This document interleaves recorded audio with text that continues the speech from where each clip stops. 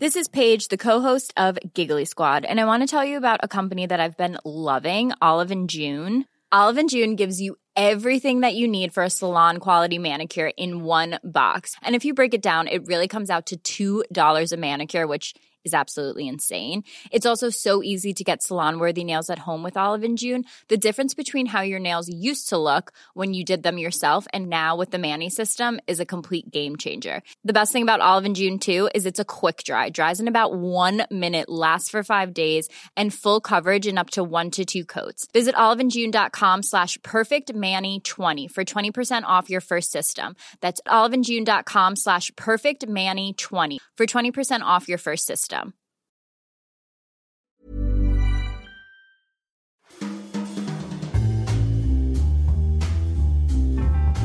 Welcome to a special edition of Banking Weekly from the Financial Times with me, Patrick Jenkins. We're in Paris this week in the splendid environs of the Shangri-La Hotel on the occasion of the FT's inaugural Banking and Finance Conference here in Paris. This week, we'll be hearing from the Governor of the Banque de France about his view of the future of Europe post-Brexit. We'll also be catching up with a couple of the key delegates here. That's Claire Woodman, the head of EMEA for Morgan Stanley, and Luigi Rizzo, the head of corporate investment banking at Bank of America Merrill Lynch, as well as my colleagues Caroline Binham, the financial regulation correspondent, and Martin Arnold, our deputy companies editor, who will soon be bureau chief in Frankfurt, to find out exactly what the temperature has been at this Paris Banking and Finance Conference and the extent to which Paris as a financial centre is set to thrive. Finally, we'll go over to the US, where Laura Noonan, our US banking editor, has been catching up with the latest trends in the cryptocurrency market. First, though, to the governor of the Banque de France, François Villeroy de Galhau. He gave our keynote address this morning, and afterwards I had 5 or 10 minutes with him on stage in a Q&A in which we talked about a couple of the key themes that he saw emerging in Europe. You underlined in various ways how important you think further European integration is. I wondered, firstly, how do you respond to the results of the European elections recently? Did you see those results as a popular endorsement of that mission? And if so, how? How do you interpret it that way? And then to follow up specifically on your point about cross-border financial services consolidation, particularly in the banking sector, could you talk a little bit more about what you would like to see? What is the dream scenario? Would it be a French bank rescuing Deutsche Bank? It'd be a nice PR exercise for them. Okay. About your first question, I am only a central banker. So I'm not supposed to make any political comments, and I'm not especially qualified to make political comments. Can I only stress one very important reality which is very often underestimated? The popular support for the euro is at very high level for the 340 million citizens in the euro area. I'm not sure that you are aware about the figure. 75% of the citizens want to keep the euro as their currency. The highest level ever, 81% even in Germany. And in Italy, this level of support is slightly lower, but it increases, which is interesting. This plays a very important role. So I don't have to comment the results of the polls 10 days ago, but it could be seen as some kind of confirmation. To be fair, there was not a spectacular public debate about the strengthening of the Eurozone, consolidating banking union.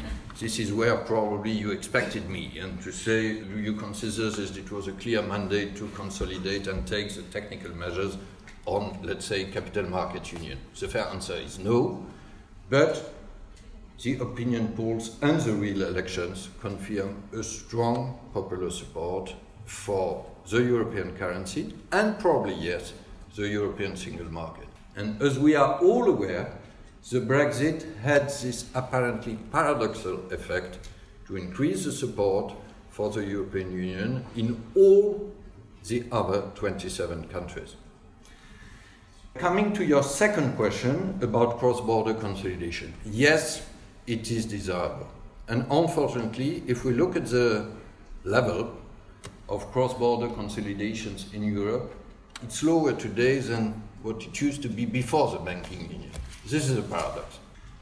There are several reasons for that, including probably a general caution, but we should look at all the legal obstacles which still make a cross-border merger more difficult than a domestic one. So I don't think to any special project, this is not up to us, it's up to the banking industry to decide what could be the possible mergers. And we must also reassure the so-called host countries. I mentioned the practice of ring fencing. It has its roots, we all know it, in the past financial crisis after 29. But since then, we have elaborated a banking union with a unified and efficient banking supervision. We have created a common resolution mechanism, the so-called second pillar. We still have to complete the second pillar, but the situation is different from what it used to be 10 years ago. We probably still have to reassure, and I mentioned it with some kind of financial guarantees to be studied, still to reassure about what happens within a financial, let's say a banking group within the euro area in case of trouble for such or such subsidiary. But these difficulties can be solved. We cannot stay with a situation where we have a banking union almost completed, but we don't have a real single market for banks. And I'm not the only one to say it. Can I draw your attention about the fact that Annegret Kramp-Karrenbauer, very famous in France and in Europe now, in her famous paper in March, advocated such a single market for banks. So this is probably one clear priority for the next future. One of the biggest challenges you mentioned in your speech was cyber risk. I wanted also to bring into this equation of kind of future risks, the green topic. You've spoken a lot about green finance in the past and the importance of promoting green finance. And even today. Even today you mentioned it as well. The flip side of promoting a greener economy is that there are financial stability risks, the risks of creating stranded assets, if you like, in the world, which for banks and asset managers as well are potentially risks to stability because of the outstanding commitments that those financial institutions might have to old-style, dirty industries, I suppose. Anyway, bringing all that together with, maybe if you can answer it, with cyber risk as well, I just wonder what central banks can do in terms of concrete policy measures to address these kind of new style risks. Is it traditional monetary policy in any way? Is it macroprudential rules that can be used? Or what other tools do you have? There are many questions in your question. There are. Probably, so if I can sneaking one in with 9 seconds to go. Okay. No pressure. So in 9 seconds. Yeah. Probably the common feature is we have to address this risk separately, probably with different tools. The common feature is we have been very active at the international level dealing with financial risk, financial ratios, etc. And it's very important what we did in Basel III. It has to be implemented. If we look at the risks to come, they are probably more technological, if I may say, and less related to financial ratios and more to internal risk management. More of a qualitative nature, let me express it this way. If I can focus my answer on one part, which is green finance. The transition to a green economy, it's not a choice. It's not a nice to have. It's an absolute necessity. For objective reasons, if there is one clear message from European voters, it's that for them, it's one of the most important issues. And let me stress perhaps that Europe is ahead in this field, but it's a worldwide trend. Have no doubt about that, including in the US. So we have to deal with this green transition. It creates opportunities, obviously. It also creates risk for the financial industry. And this is where we have to play a role. You mentioned stranded assets. We often speak of the so-called transition risk, which is the same story. We now say, and this is a very powerful message of the NGFS, that climate risks are part of the long-term financial stability risk. And if you look at the banks and insurers themselves, we published a report by ACPR on French banks and industry. The figures were noted, but probably the most important message is the internal management of this risk.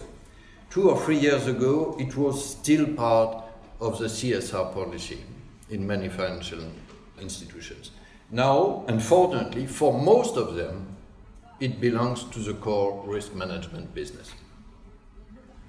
And this is the kind of message, and let me be clear, of requirement we will have more and more towards the supervised institution. So let us take the opportunities, and again, there are many of them. I didn't mention the development of green finance, green bonds, green investment.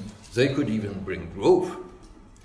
But we should manage the risk, and we can manage the risk. And I could say the same about cybersecurity. The awareness increased dramatically in the last 2 years. And again, it's not a purely European phenomenon. Europe has some advance here, but I am ready to bet with any of you that it will be a worldwide trend. So now, this part of risk management is really a core requirement for financial institutions. I'm glad you're on top of it. Monsieur Villeroy de Gallo, thank you so much for joining us. Well, let's now go across to Claire Woodman from Morgan Stanley and Luigi Rizzo from Bank of America Merrill Lynch for their view of the conference's key conclusions. Claire, what's your take?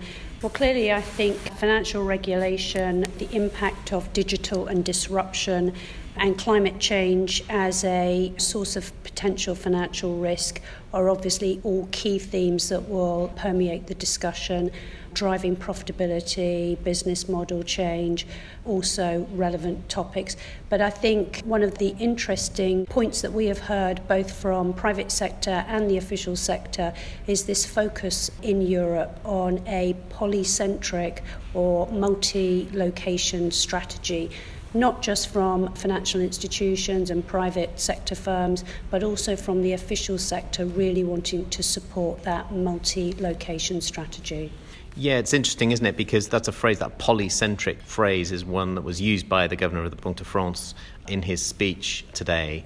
And it reflects, I think, probably a pragmatism about what happens post-Brexit to the European financial services sector and how it, I mean, the negative phrase, I suppose, would be fragmentation and dislocation. But I suppose you can take a positive view on this. And I think that one of the interesting comparisons he made was between a potential future European ecosystem and the US, where he cited New York as a banking hub, Chicago as a derivatives hub, and Boston as an asset management hub. Do you buy this future vision for Europe?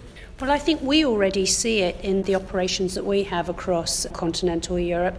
We see a very vibrant securities market and equities market here in Paris, very plugged in, clued up regulators supporting and overseeing those markets.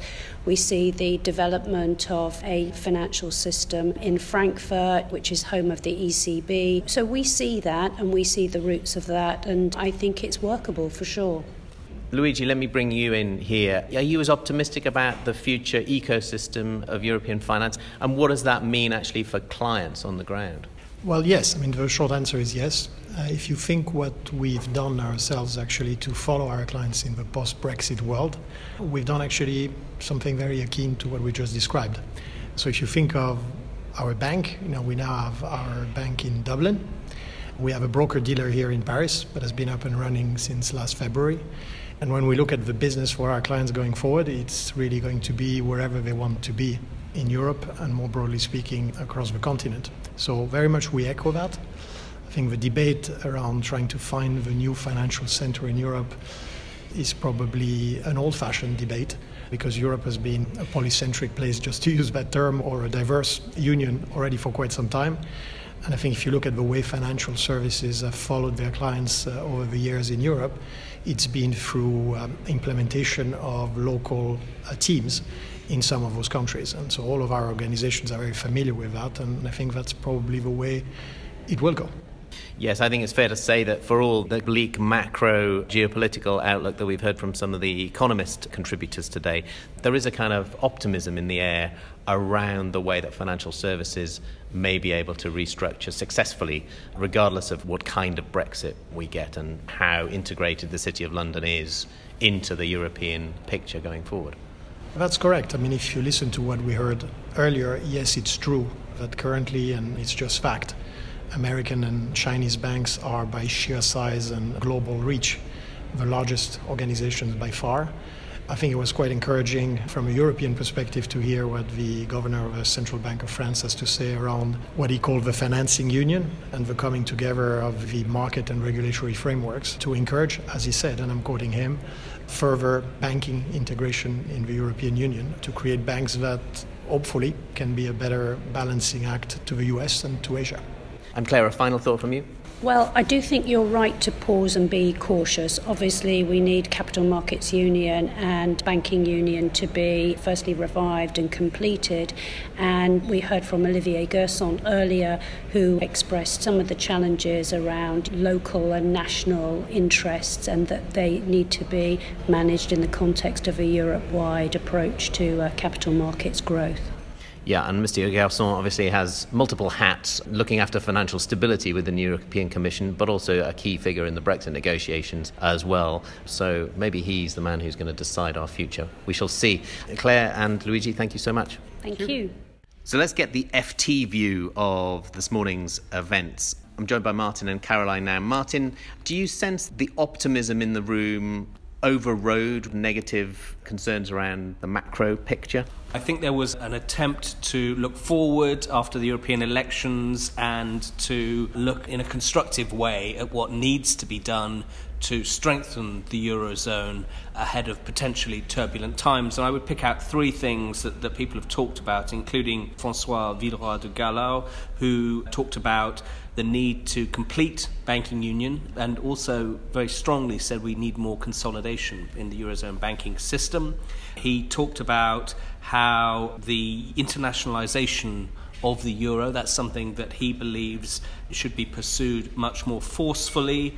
And he also talked about how Capital Markets Union is still incomplete and has been disappointingly slow in progressing, and that's something that the new Commission and the new regime in Brussels will need to pursue more aggressively in order to strengthen the Eurozone financial system ahead of what could be tricky times with Brexit and the trade wars and all of these macro uncertainties, and not least the rise of populism. Yes, indeed. Brexit has rather dominated at least the subtext of the day's agenda, Caroline. I think that's fair to say, but I think where it's a completely different situation from the UK, where it dominates, literally every aspect of political and economic life at the moment, is that over here in Paris, there's a sense that, okay, Brexit is happening, has happened, in fact, if you talk to some of the financial services companies that have had to contingency plan for a hard Brexit for the last couple of years.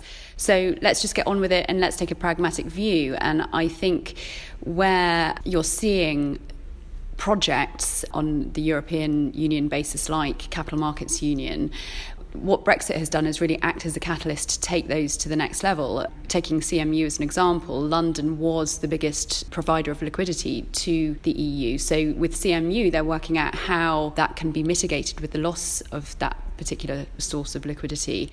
But yeah, we had Stefan Bujna of Euronext, who basically said Brexit has happened already because since the 29th of March, we have all had to have everything in place. So actually, whether we in the UK eventually end up with a deal or a hard Brexit actually is a moot point for some of these big financial services firms. Yeah, and he made the point quite strikingly that the vast majority of clients were now processing Euronext trades through the Eurozone rather than via London. Those clients have basically shifted the domicile of those operations. Yeah, that's right. I mean, as you said, it's already happened. So a lot of the discussion and the hand-wringing, certainly from a sort of financial services point of view, is just a moot point. A final word from you, Martin. Yeah, and interestingly on Brexit, I did ask Stephen Mayor, the head of ESMA, the European markets regulator, what he was most concerned about in terms of hard Brexit and market stability. And he said that he felt the financial system was already well prepared, even for the hardest of hard Brexits in terms of its preparations. But what he most worried about were the second-order effects. So it wasn't going to be the day one with volatile trading and markets going up and down and seizing up. That's not what he worries about. He worries about longer-term, medium-term economic impact of Brexit, which could then have second-order effects on markets and market participants, and that could be a structural or stability issue that he's most concerned about. He said it's harder to plan for that, it's harder to test for that scenario. Thanks very much, Martin and Caroline. Finally, let's go over to the US, where we're joined by Laura Noonan, the US banking editor for the FT. Laura, you've been writing a lot about cryptocurrency lately. First, Facebook's global coin initiative, and then this utility settlement coin that the banks have been working on.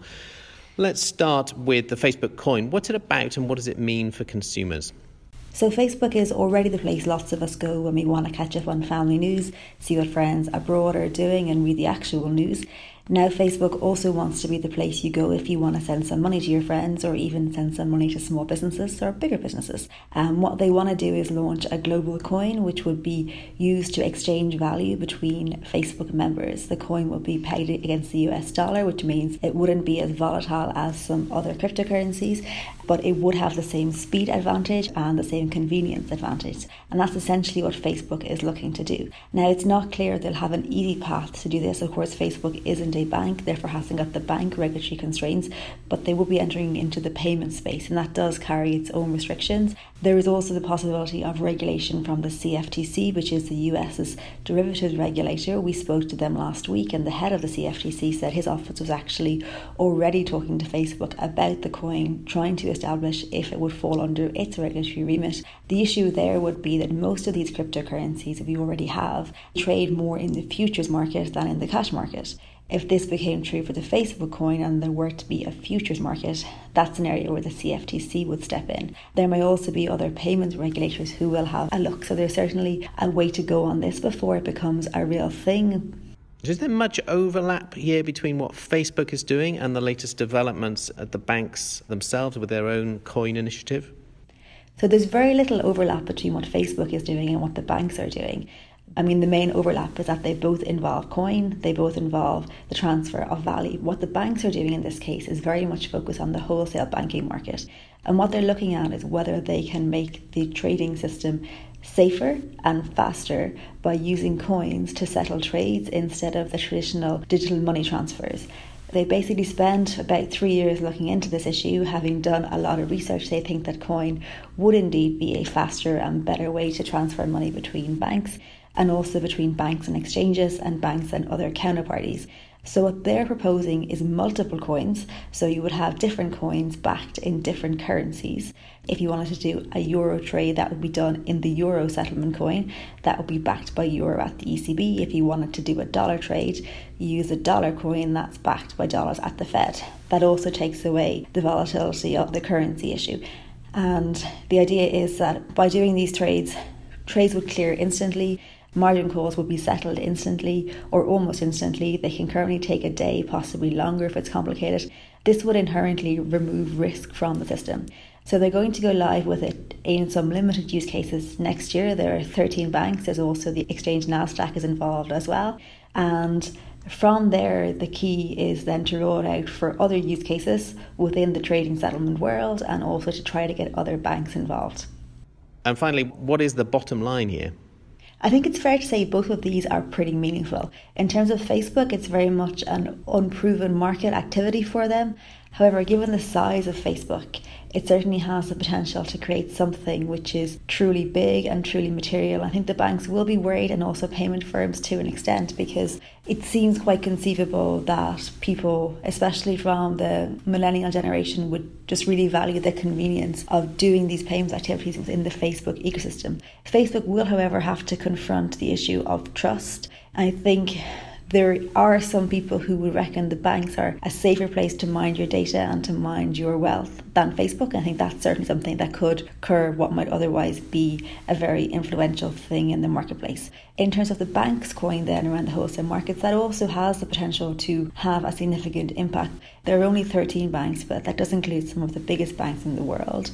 So I think because you have big banks in there, that allows them to achieve a level of critical mass. And I think if this does in fact make trading safer and faster, it's hard to see why other banks wouldn't want to get involved. So I think we should watch this space, and we may be surprised as to how impactful this ends up being. Well, thanks, Laura. That's it for this week. All that's left for me to do is to thank you for listening, and to thank, obviously, all our contributors. That's Claire Woodman from Morgan Stanley, Luigi Rizzo from Bank of America Merrill Lynch, the Governor of the Banque de France, François Villeroy de Gallo, and also Martin, Laura, and Caroline. If you're not already an FT subscriber, do take a look at our latest subscription offer at ft.com/offer. Remember, you can keep up to date with all of the latest banking stories at ft.com/banking. Banking Weekly was produced by Fiona Simon. Until next week, when we'll be back in the London studio, au revoir.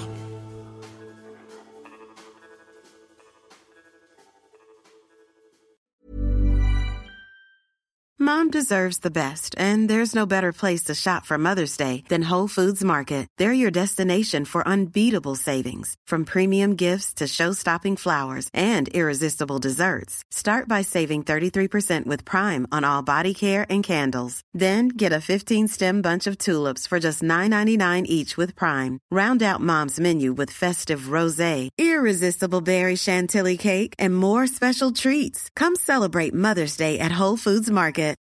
When you need mealtime inspiration, it's worth shopping Kroger, where you'll find over 30,000 mouth-watering choices that excite your inner foodie. And no matter what tasty choice you make, you'll enjoy our everyday low prices, plus extra ways to save, like digital coupons worth over $600 each week. You can also save up to $1 off per gallon at the pump with fuel points. More savings and more inspiring flavors make shopping Kroger worth it every time. Kroger, fresh for everyone. Fuel restrictions apply.